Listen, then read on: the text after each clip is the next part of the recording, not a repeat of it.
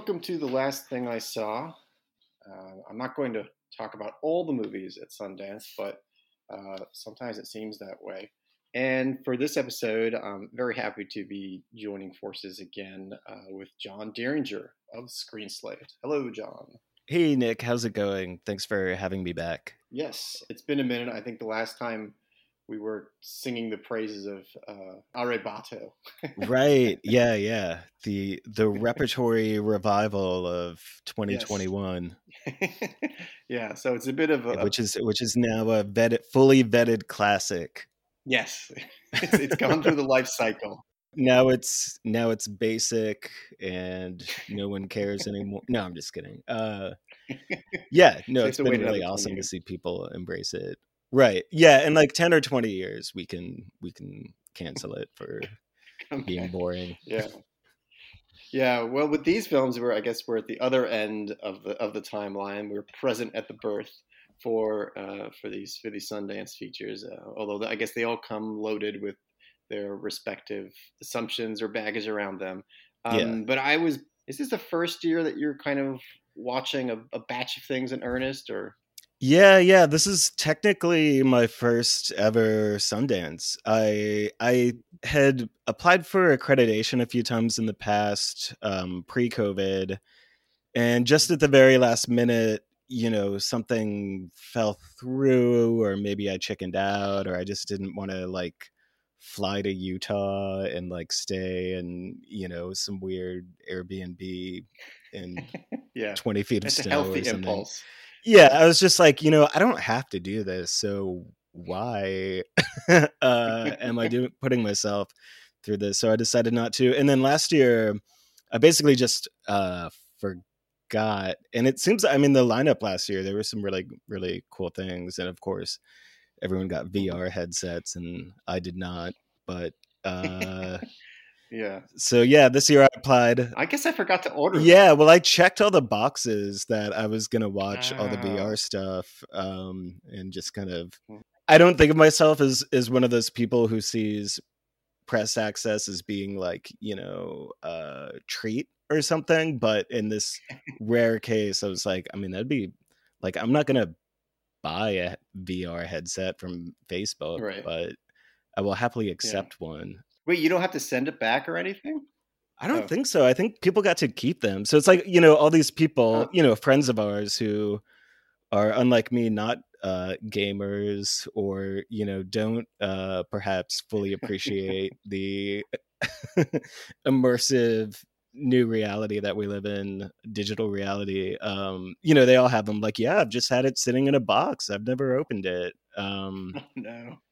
And Yeah, the last time I did that, it became a kind of nightmare of where I did have to return the VR headset. I forget what festival this was for, oh and yeah. it just went on and on and on, and it was like the universe was repelling it from where it had to go. It was, yeah, Yeah, you have to like pack things up and print yeah, labels, but no one has a printer, and like go to the post office, and yeah, it's yeah, and it just was in this case that was like the size of like it looked like I was like dragging a body around on the streets.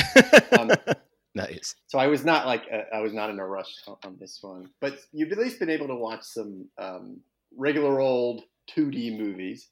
Yeah, Um, some old school yeah, trad films. that's right. What do you want to start with? There was a Filipino film that sounded kind of interesting to me. Yeah, I was really intrigued by this one, because I love 80s Filipino action movies, like the stuff where, kind of Rambo knockoffs, or things where they have, Robert Mitchum's son, Christopher Mitchum, playing an American commando, or, there are all these generic plots that bleed together about, the Hmm. drug dealers are, backed by the mayor, and someone's got to fight the mayor. And they always have, I mean, in some ways they're like this, they feel like a parody almost of American action films, like, Mm. the Cannon films, the Chuck Norris and the Ninja Hmm. series, and of course Rambo, like 2 and 3. But they're, in many ways they one up them because there's this Hmm. heart to them, and for better or worse, a danger to them. I mean, sometimes I watch these and I'm like, I hope everyone survived this production of, Jungle Commando 7 or whatever. But so this film, Leonor Will Never Die, is about an actress from sort of 80s Filipino action movies. And it gets into it begins as she's sort of struggling to pay the bills and maintain a relationship with her son and her, I think, semi estranged or like divorced husband. And she sees an ad for a screenwriting contest and dusts off an old screenplay she was writing, very much in that vein of the 80s genre films. And she starts to imagine herself in it. And then she's hit on the head and goes into a coma, basically, and falls even more deeply into this fantasy of being back Mm. in this film that she's creating. So in a way, it has a little bit of a meta sort of Michel Gondry type of vibe. It's very sweet and quirky, one could say, and very much about, it has that like Be Kind Rewind Uh-huh. Yeah, I remember kind that. of vibe. But I found myself really charmed by it. I think it's a debut feature by a filmmaker Oh, cool. named Martika Ramirez Escobar, Hmm. and it does a really wonderful job of recreating the milieu and the aesthetics of those action films, because the way it's shot, it sort of shifts between, sort of, I don't want to say plain, but like a, HD 16 by 9, whatever sort Hmm. of standard look, and then switches between emulating the look of the film stocks and the grain. I think it is all digital, but it's not like, if you remember Grindhouse, the Robert Rodriguez, that, Oh, where it's just like right. totally, they just like cranked the retro filter to like 5 That's million right. or whatever.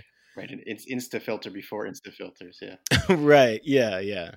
And I think it was done tastefully here, so it's not so cloying. Hmm. And the action sequences are fun. Yeah, and they did a really great job of emulating the I guess you could say like film language or grammar of those films. Mm. So even the shots and the editing and the pacing, even the quality of the audio feels very authentic to that Mm. period, but not fetishized. And yeah, so like a lot of like master shots, not a lot of dynamic close-ups, medium shots, long shots. It's all kind of like Hmm. stitched Get it all in together one in a go. way. Right. Yeah, yeah. And very much, I think, in tribute to the way those films were shot. So it was cool. Hmm. I liked it. And a great performance by the lead. I think if I'm reading the credits properly, it is Sheila Francisco. So yeah, it was Okay. cool. I liked it. Yeah. Is she? It seems like the sort of thing where the actress like might actually have been in some of these movies. Is that the case? Right. I don't think so. Okay. I didn't do super deep research, but it seems like this may be her only acting credit. Ah, okay. But some of the other people in it are in a lot of contemporary, like Southeast Asian films, Oh, cool. so like stuff you could Yeah. find on Netflix. Hmm. Hmm. Yeah. That's cool. Well, yeah, that's one I've been kind of in a way saving because it seemed like it would be fun to watch toward the end, just when I'm kind of losing my mind and kind of need Yes, something and joy. it is a good losing your mind kind of film. I think the pacing slacks a little bit at certain points. It's certainly not a perfect film, but Hmm. I nevertheless found myself very taken by it. Hmm. Hmm. Yeah. So yeah, so that's Leonor Will Never Die. I think Hmm. that's in the World Dramatic. I think so. whatever it is. Yeah. Yeah, yeah, which is good also, I think, because putting it there as opposed to, in as much as anyone cares about these things other than like critics, but I mean, it's sort of nice to put it there instead of like a midnight movie, which, Right. Or like the yeah. next category, which I don't understand. Yeah, I mean, Yeah. as my first Sundance, I've never Hmm. really understood in general just the whole politics and structure of film festivals. Um, Hmm. Yeah. and so, it's a total mystery to me why something is considered next versus being a documentary or whatever. Yeah. It's weird. It's sort of like watching prestige and high low cultural assumptions playing out in like real time in the opening in the open. Yeah. Like, here's our hierarchy. We're just going to put our cards on the table of what we think about these different styles, Yeah, or yeah, these different films. It's a little crazy, yeah. but yeah. So, and then one other feature that I don't know, would be curious to hear about, is actually a documentary. Um, Mhm. TikTok Boom. This is, as people might guess, a documentary about TikTok, but that's about as much as I know about it. So, what did you make of it? What is its focus?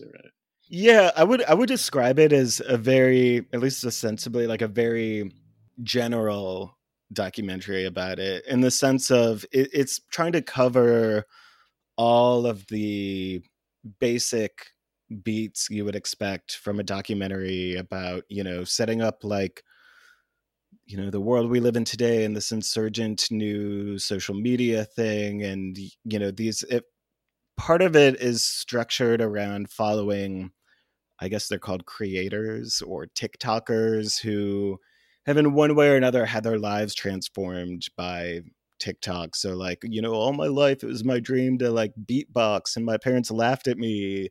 They wanted me to go to med Right. school. Now I'm like, pulling in millions from beatboxing on TikTok or whatever. And like, I mean, that could have been an interesting approach to just really stick with three people, but it uses those narratives as kind of like a launching pad, or weaves them through a very general, like, how was TikTok created? Mm, What's the drama with how Facebook and other social media companies are reacting? How is it different from those? They have Taylor Lawrence from the New York Times, like, honestly sounds like she's reading off a script or something. I would say, in fact, like, I've rarely been so certain watching a documentary that everything everyone that's said was like scripted. It's like pre-scripted. a little too perfect. Like all the talking heads, at least. They have. She's the Mm, one who stands out the most, but there was some other, like, I don't know, sociologist or technology reporter, like Wall Street guy. mm, But it does feel. I mean, not to say that it's not their own words or it wasn't sort of compiled from their own words, and also all the talking heads are very obviously like Frankenstein together in terms of like editing, probably different things they said into a mm, statement and thinking eagle-eared viewers wouldn't notice. But and again, I'm not, that's a whole, I'm not trying to say that it's like unethical or anything. It's just kind of like very I don't know, yeah. in a way maybe very safe or sort of bland. It's a very straightforward documentary, but like I was saying earlier when we were talking, it does have maybe sort of like a comfort movie sort of feel, in the sense of, there's so many trashy, and I'm not trying to like be a total jerk to this movie, but like, I'll totally sit down and watch a trashy documentary about some new trend or social media thing. Hmm. And the great examples, I think, being the ones about like Fire Festival, Oh, and this right. is Uh-huh. this is a very like competently made and well produced and Yeah. totally safe and benign kind of documentary. It is, it does get into it's TikTok's uniqueness as a Chinese social media company, like the first Chinese app to really blow up, Hmm. hence Right. TikTok boom. The way and exceed the success of, Facebook in some ways. And it Mm-hmm. gets into like the political and social ramifications of that and the privacy ramifications. And at times it does feel a little bit like, scare propaganda, like I would not, Mm-hmm. if someone told me like, oh, the State Department secretly funded that movie, I'd be like, yeah, that makes sense. I'm definitely not alleging that. I'm just saying No. like it does leave you thinking like, oh yeah, TikTok's probably pretty dangerous. But in that way, Mm. it also, you know, I think every generation of young people becomes invested in a technology that older people fear, and Mm-hmm. it's like television's going to rot your brain kind of thing. And Right. Yeah. it's very easy to see TikTok as potentially a scapegoat for that. But there also are, I think, things that are uniquely unsettling about it. The thing I didn't really know that they talk about in the documentary is the way that TikTok, the camera is like recording and analyzing your facial expressions while you watch stuff and Oh, like okay. tracking your That's fun. eye. So, it can like, even if you don't like something, because like I'll passively scroll through it and not interact with anything that I'm that I would consider interacting, and it'll start to tailor it in weird ways. And this did kind of explain how the AI is unique and sort of like, basically every preceding technology like on steroids or something, the way that it compiles Wow. data about you and tracks that. And of course, it also gets into censorship and people who have posted about the Uyghurs and Oh. and it's a Muslim minority in China that's put in basically concentration camps, and people Yep. who have posted about that have had their accounts disabled. So again, like I said, it paints a very damning portrait. At the same time, Yeah. I mean, is this just so Facebook can buy that technology and like incorporate it Right. into whatever they're working Yeah. on? I don't know. Yeah. Like, I So. don't want. Yeah. Yeah. Anyway, blah blah blah. But Yeah. Yeah. so it's Yeah. very competent. But Mm-hmm. it's like a solid like afternoon Hulu watch while you're scrolling through your social media apps. Yeah, to be used in conjunction with other entertainment intake. But Yeah. so that leads me to my final question related to the film, which is, do you have any favorite TikTok performers? No, I don't use TikTok so much. It Hmm. freaks me out a little bit because of how like the algorithm just keeps feeding you what it feeds you, and for some reason Mm. like I honestly and truly don't know why this happens, but it's always showing me like medical footage and deformities, or like What? people who were like super obese and really rapidly lost a lot of weight, and then their skin is just drooping off of them, What? like, and it just shows me that nonstop, and I'm like what did I do? What did, I do what think I did you click tend. on once by mistake? I know, yeah. Well, I was in a friend of mine, Aaron Schimberg, made a film called Chain for Life that had a lot of Oh, hmm, yeah. disabled and deformed cast members, many of whom I follow on social media. So maybe it just thinks I have like a special thing, like maybe proportionally the number of people I follow. I don't know. It's Yeah, it's really treating disturbing to it's think about. Yeah. yeah, it's sort of like it's fetishizing, what a connection you happen to have. Right. Exactly. Yeah. And so it freaks me out, but my girlfriend uses it a lot, Hmm. and she'll text me throughout the day like god, I'm trying to think of a good example, but some random crazy fact.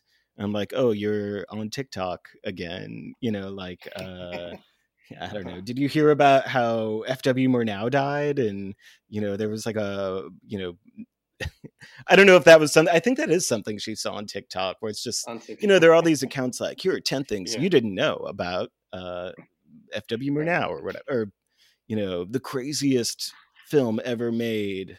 El Topo or something. But Right, right. I mean, Yeah. film talk is interesting. It's like a hashtag you go on, and I really like the shit posters. Like, there are all these Hmm. things where it's like these are the 10 um, best cult films ever made. It'll be like number one, like Her. Number two, I don't know, Perks of Being a Wallflower. And so it helps me like understand Right. like the sort of what Gen Z considers like. But obviously, there are, I'm sure, many people who are like, that's embarrassing and basic or whatever. So like, I love it when it's Mm. like, this performance was like so crazy the actor went insane, and then it'll cut to like the Cat in the Hat when like Michael Myers is being used like a piñata or whatever. Right. So yeah, you Actual see. footage. Yeah. Of Yeah, it yeah, actor. totally. Yeah.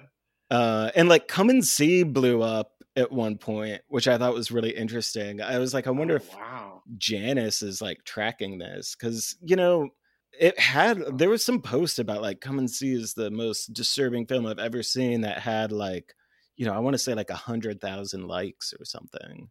But then Yeah. it was kind of funny Well, I because mean, I was going into yeah. the comments and people were like talking about all like oh yeah, you can stream it on OK.ru or whatever. Jeez, it's crazy to think of that movie, like people, yeah, rallying behind it. But I guess there's a sort of immediately digestible image. I mean, the famous still of the kid looking totally dazed in close up. It almost lends itself Yeah, to the format. totally. Um, But I think about when I was 15 or give or take. And if a film was re released, I just sort of took for granted that it had always been around.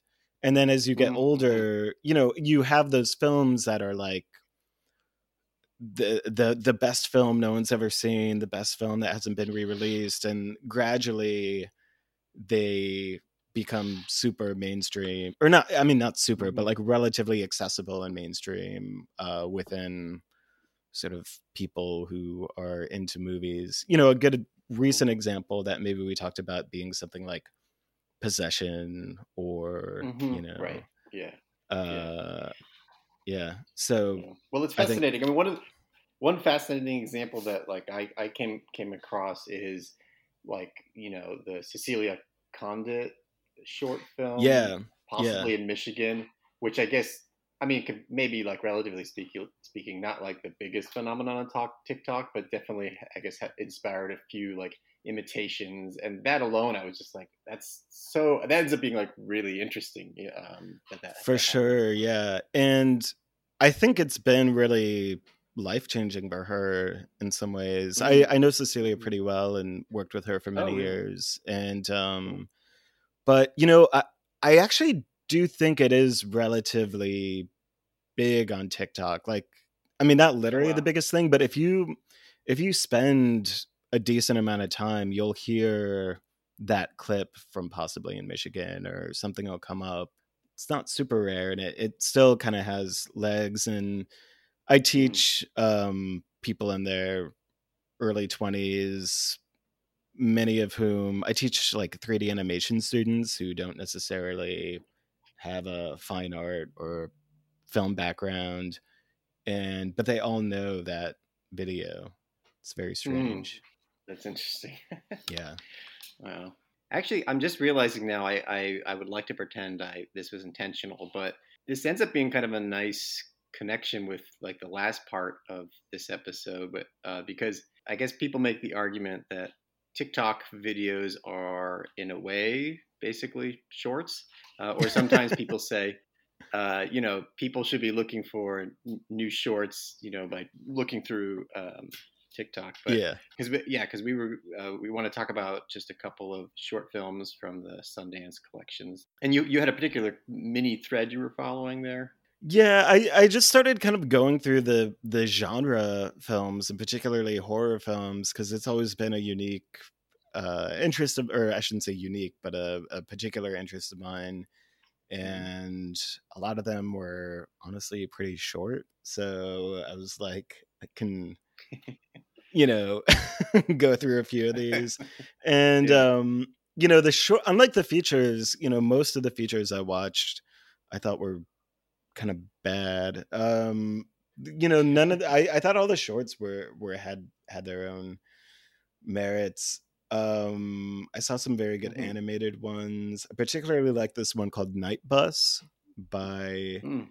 a Taiwanese filmmaker, Joe Shea. And Mm. yeah, it's basically short film about a bunch of strangers on a bus together, and someone's pearl necklace disappears, and they're trying to sort of sort out who the culprit is, and things start to get a little stranger, and the whole thing feels very supernatural, but ultimately is rooted in a much more human kind of drama. But it is very Mm. funny and very violent, but in a sort of playful way. Huh. And I'm not an animation expert, so I don't know exactly how to describe the style, but it feels almost a little bit like paper cutouts. Uh-huh. Yeah, I Mm. just thought Yeah. it has a very nice atmosphere, and Hmm. very well written and structured, and Hmm. yeah, I enjoyed it quite a lot. Yeah. And I think some of that filmmaker's other films are on YouTube, which and they're done Oh, in a cool. similar style, similar vein, so check that out. What made it kind of supernatural? Well, it has a very uncanny feel. I mean, it's basically this bus driving through a sort of I don't know if it's like rural or jungle kind of area, and there are only a few people on the bus, and there are occurrences and things happening that seem to defy logical explanation, but Hmm. ultimately do wrap up in a mostly. I mean, there are sort of fantastical elements to it, but ultimately Hmm. the sort of mysteries of it are not supernatural. Yeah. Yeah. Yeah. That sounds cool. So yeah, so that's Night Bus, and then I think another one you mentioned was Appendage. Appendage. Yeah, that was a nice. I Mhm. mean, it's that one was very short, like 5 minutes, and it stars Rachel Sennett from Shiva Baby, which I still haven't seen, and Oh, Eric well, she's Roberts definitely good in that. from Eric Roberts yeah, is in that. Eric Roberts from many movies that I've Yes. seen. I believe he's Jeez. Oscar nominated, right? For Guess yeah, not. Runaway Train, Yes. Uh huh. acclaimed art film, Runaway Train, and I mean he has a small role in it, but basically it's like very Frank Henenlotter esque. It's about a woman who works in a fashion design studio and is plagued by self doubt and this, very basket case type, or like Klaatu from Total Recall grows out of her side and is sort of plaguing her with her sense of doubt. And what I liked about it, I mean, I thought it was very well shot. Looked like it was maybe shot on 35. I always Hmm. worry, like, I hope I'm not being naive, like, oh, it looks like it was shot on 35 and it was just like some grain filter or something. But no, it looked, I mean, it had a great look, and it looked a lot better than most of the features I watched, to be totally honest. And Hmm. the puppet was very cool, very well designed, Hmm. so it just showed a lot of talent. And it's the story is not in any way groundbreaking or anything, but it was very well done for what it was, and definitely has a unique sort of macabre sense of humor. And Hmm. yeah, Rachel Sennett, like I said, I'm not super familiar with her, but she was really good in it. um Yeah. So it's growing yeah. out of her Yes. And then or on I her. mean, I don't know if this is like a spoiler, but like she cuts it off, and it's very, very Wow. gory. And Wow. yeah, How to get ahead in advertising or not? exactly. Totally. Yeah. And it's always a delight to see Eric Roberts. Yes, is that the, yes, that's the word. Um, well, yeah, that sound. I have to watch that. I like a good you know puppet appendage. Um, Yeah. Yeah. It's like the length of the land acknowledgement. So, you can.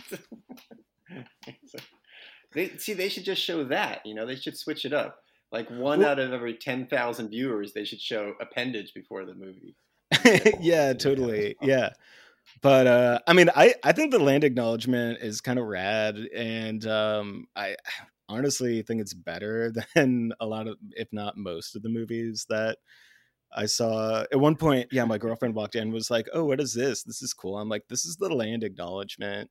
Oh, Um, cool. It does have a rhetorical force to it. I mean, the way they frame it is kind of different.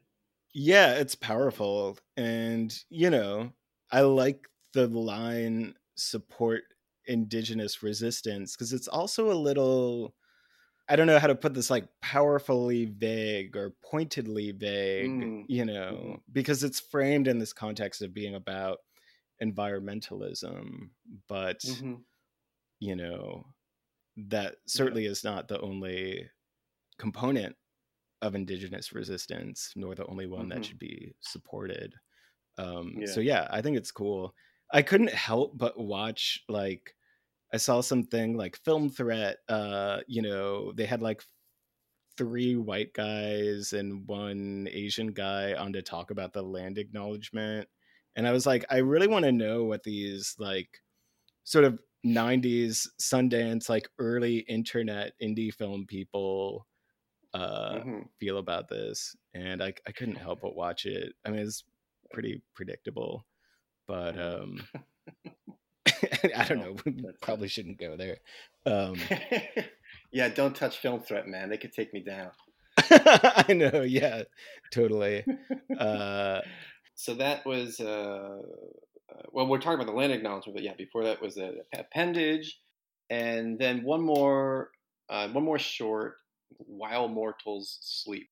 yeah, that was very strange and unexpected, and I Mm-hmm. was happy to see it included. It's about a writer who's staying in a friend's house, and there are some strange people there who she didn't expect to find, and they're digging at some strange oil in the backyard bubbling up.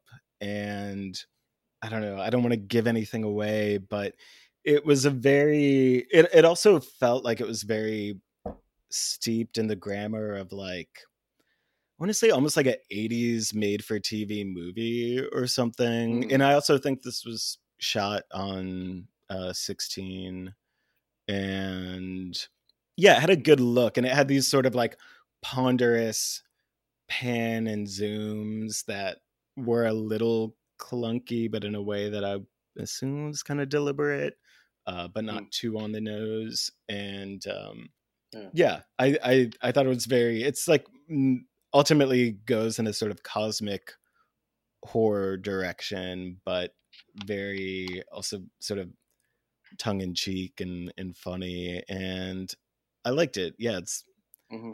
nice Yeah. little bizarro short Yeah. film.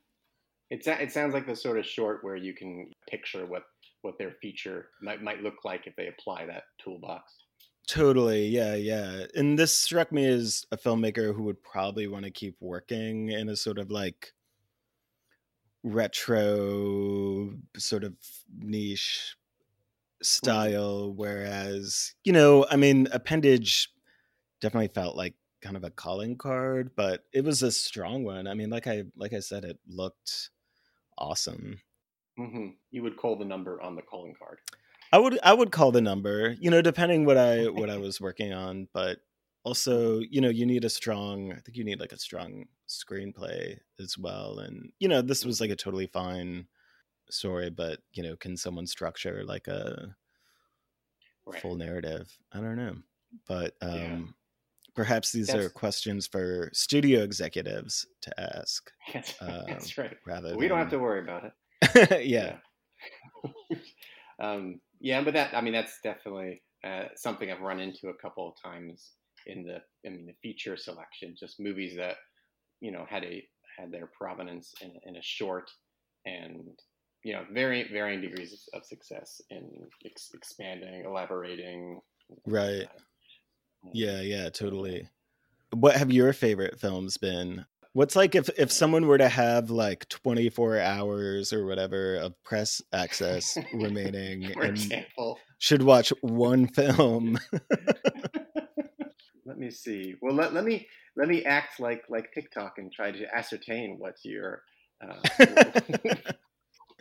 Yeah. profile is, what you're looking I for. just I like all movies. I'm a lover of all film. I'm curious Of all about film. that movie.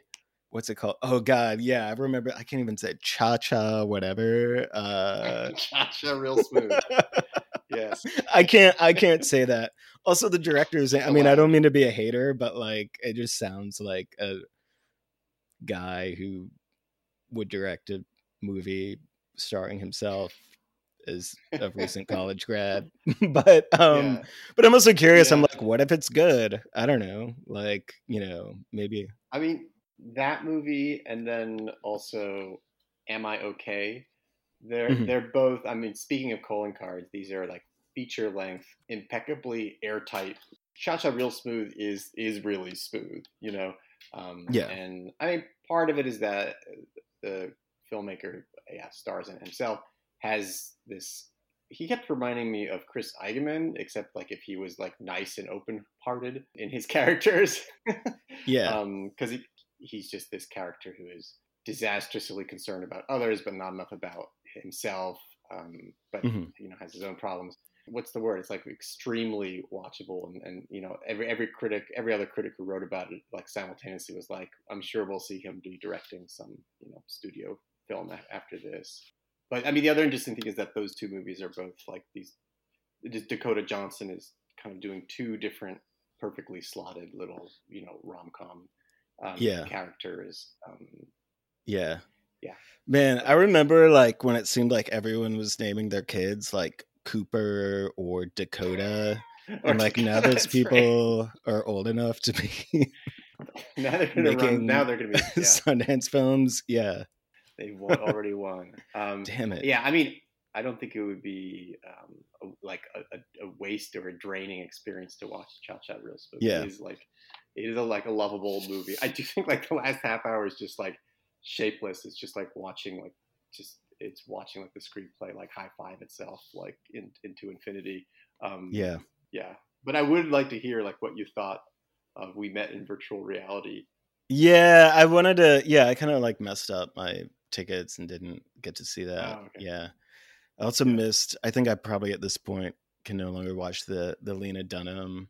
But yeah, I was also saying to my girlfriend, I was like, hey, we could watch the new Lena Dunham, the highly anticipated follow up to Tiny Furniture, and she was like, no, like why would I watch? And I was like, oh Why yeah, would we do that? Yeah. Yeah, that's one where I'm kind of been. I started watching it, and I've been happy since then, just to kind of listen to people talk about it. Like I just posted an episode with critic Jordan Searles, and oh cool, I I'll was have to check it out. totally fascinated. Yeah, I was told she had such a great like analysis of it, and so that's kind of what I'm doing. I think I probably will finish it at some point, Yeah, but I do want to just mention a couple shorts while we were rounding up some shorts. By no means comprehensive. There's still plenty out there. But since I did see them, one is Bestia, which is a Chilean mm. short, and it's about a woman, I guess, under the dictatorship who is sort of participating in it in some way, and she has this very like self-contained life, and things quickly get rather perverse, and the whole thing just has this kind of curdled perversity to it as it goes along. The style is like just the figures in it are almost like sort of pat, kind of doll like in a way, but it's this grim material. It's almost like it's like an animated version of like a Pablo Larraín, early Pablo Larraín sort of Mm. movie. Anyway, that's Bestia. And then one other I saw was also an animated short called The Fourth Wall, Hmm. and it's actually an Iranian short, and I mean, it's sort of like a kid's eye view, Hmm. and it's just sort of gloriously bonkers, and he's this child voiceover is like babbling throughout. It's like if a kid was like singing a song and just doubling back and just playing, and sort of talking to themselves, and it has all these kind of switch ups of perspective in the room, almost like Pee Wee's Playhouse, like lunacy to it. Yeah. You haven't never had have any idea from one moment to the next where it's going to go. So Mhm. that was a kind of fun little piece of anarchy. Yeah. What was that called again? The fourth wall. The Fourth Wall. Cool. And yeah, we can finish up there. Any Yeah. parting words you want to mention? I just noticed as we're talking, they're announcing the winners of Oh, really? Sundance. Yeah, I guess the first, I think, not previously announced award was for the Sarah Driver short film. Since we're speaking about animated Oh, shorts, okay. Well, they we won might a as well mention it, I screenwriting guess. award. Yeah, it was cool. I mean, it's like enjoyable, fascinating. It's like Sarah Driver talks about how she had to smuggle a print of Cocksucker Blues to Rotterdam in order to basically have an excuse to fly there to try to get funding for Stranger Than Paradise. And it's like a nice, it's like a funny story, and Hmm. animated with these little cutout puppets in a really cool way. Yeah, I'm seeing the short film program competition jury. Did you see who was on it? Yeah, Uh, Penelope Bartlett. We know that Kevin Jerome person. Everson. Kevin Jerome Everson. We know him. Wow. Yeah, Wow. If we recorded this episode earlier, maybe we could have influenced them. Uh, that's right. I did try to do a shorts episode earlier. It just didn't come together in time. But yeah, I guess you heard it here second. That yeah, Stranger Than Rotterdam yeah. um, won Damn. an award. Breaking news. Breaking news. Yeah. Now give me a day to produce this, and then you can learn about it. Yeah. Yeah, and I guess parting words. We Mhm. also started the Screen Slate podcast, which people want to hear Yes, me talk more. They can tune into that, and I hope you'll be on it sometime, Nick. I would love to. Yeah, we just hang out. It's like me and rotating cast of Screen Slate contributors, Very drinking beers, cracking nice. wise, talking about movies. Yeah, See, I don't have enough beer drinking on my podcast. That's the fatal yeah, flaw. But your yeah. first episode was with one of my favorite programmer critics out there. Yeah, Christina Cacioppo, and Hmm. we talked a lot about 92Y Tribeca, which Oh, she, fun. I mean, we talked about a lot of things, but that really stood out to me from that episode because I think that was I think what she did there as a programmer in that space Hmm. was really important to independent filmmakers. I mean, including Lena Dunham, who lived basically across the street and programmed there, Oh, wow. and like I remember like Safdie's films would screen there a lot, the Hmm. late aughts, early tens. Yeah. So both to the cinephile community and the film community, it was a cool venue. So it was nice to reflect back on that. And Yeah. now Christina is at Nighthawk. And we talked a little bit too about her wondering about her future in film programming during the pandemic and stuff like that. And Mm. of course everyone is thrilled that she is back in the saddle. Yes. um Definitely. and episode 2 we recorded the other night with John Wilson of the HBO show, and That's great. I think that'll be a really special one. It's extremely funny. I thought I was suffocating at one point from laughter, and John's like a good friend of many people who are on the podcast, including Hmm. our elusive contributor Cosmo Bjorkenheim, who was on your show Ah, before, but doesn't have like yes. an internet presence, so people think he's not real. But he and John go like way back and are really close friends. So Oh, I that's think great. it's like a unique insight into not only into John, but I think John has a good insight into Cosmo. So we learn a Hmm. little bit about Cosmo in that episode as well. That's Yeah. cool. When is that posting? Do you know when that's posting? That'll be on February 9th. And actually, yeah, There we go. then February 11th, we're doing a karaoke thing with John Wilson. So, like, Oh, Spencer great. Ye, who's the audio engineer of the podcast, he and John are big karaoke heads. And we thought maybe we should just throw a karaoke party for the holidays and then Omicron came in and everyone got Yeah. Omicron, possibly from John Wilson, as we discuss on the podcast. And then, yeah, so February 11th now, it's technically like a Valentine's Day thing. So people should also, and it's like open, it's just like show up kind of thing. People will need that for sure. Yeah, I think that's the sweet spot between Omicron and whatever the next one that actually kills all of us is. Again, so this could be the last party, like, the last period. party. Yeah. Right. Yeah. All right. Well, everyone should listen, watch, attend, sing, all of the above. Yeah. John, thank you again for coming on.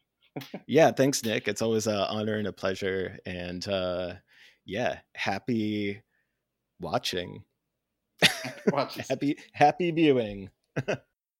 You've been listening to The Last Thing I Saw with your host, Nicholas Rapold. Please consider signing up at rapold.substack.com. Special thanks to the Minarets for the opening music. Thank you for listening.